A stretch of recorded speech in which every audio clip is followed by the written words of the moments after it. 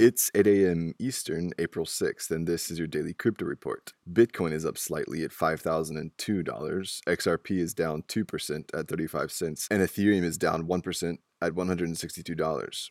Those are leaders by market cap. Top gainers in the last 24 hours, Substratum up 34%. Today's headlines: the electronics manufacturer Bosch and the Austrian power supplier Wien Energie have come up with a blockchain refrigerator aimed at allowing consumers to monitor and have more control over electricity consumption.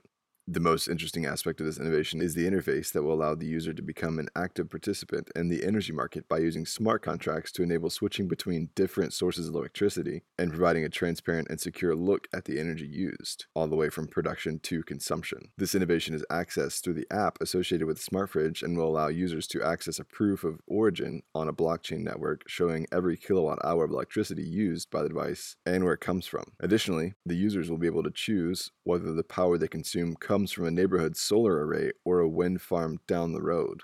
Barclays, the Royal Bank of Scotland, and blockchain firm R3 have completed a trial that suggests faster property transactions are on the horizon.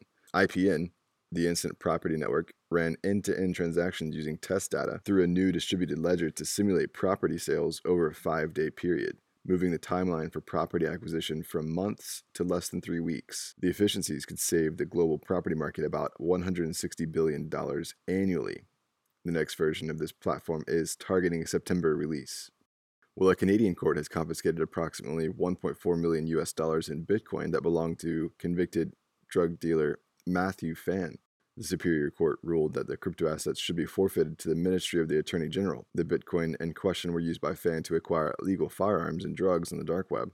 Phan argued that he used some of his Bitcoin to trade other cryptocurrencies and gold, but the court wasn't buying it. And finally, Russian state-owned gas giant Gazprom could soon be using blockchain technology to execute and monitor business contracts. The firm's CEO, Alexei Miller, announced the news at a meeting with Russian Prime Minister Dmitry Medvedev on Wednesday, saying Gazprom is now, quote, ready to start implementing the process, unquote, of digitizing the gas supply process using distributed ledger technology.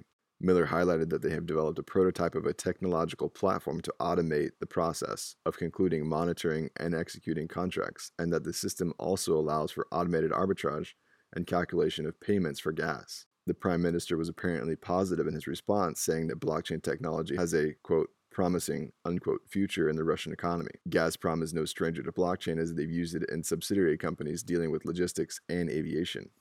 Well, those are the leading headlines today.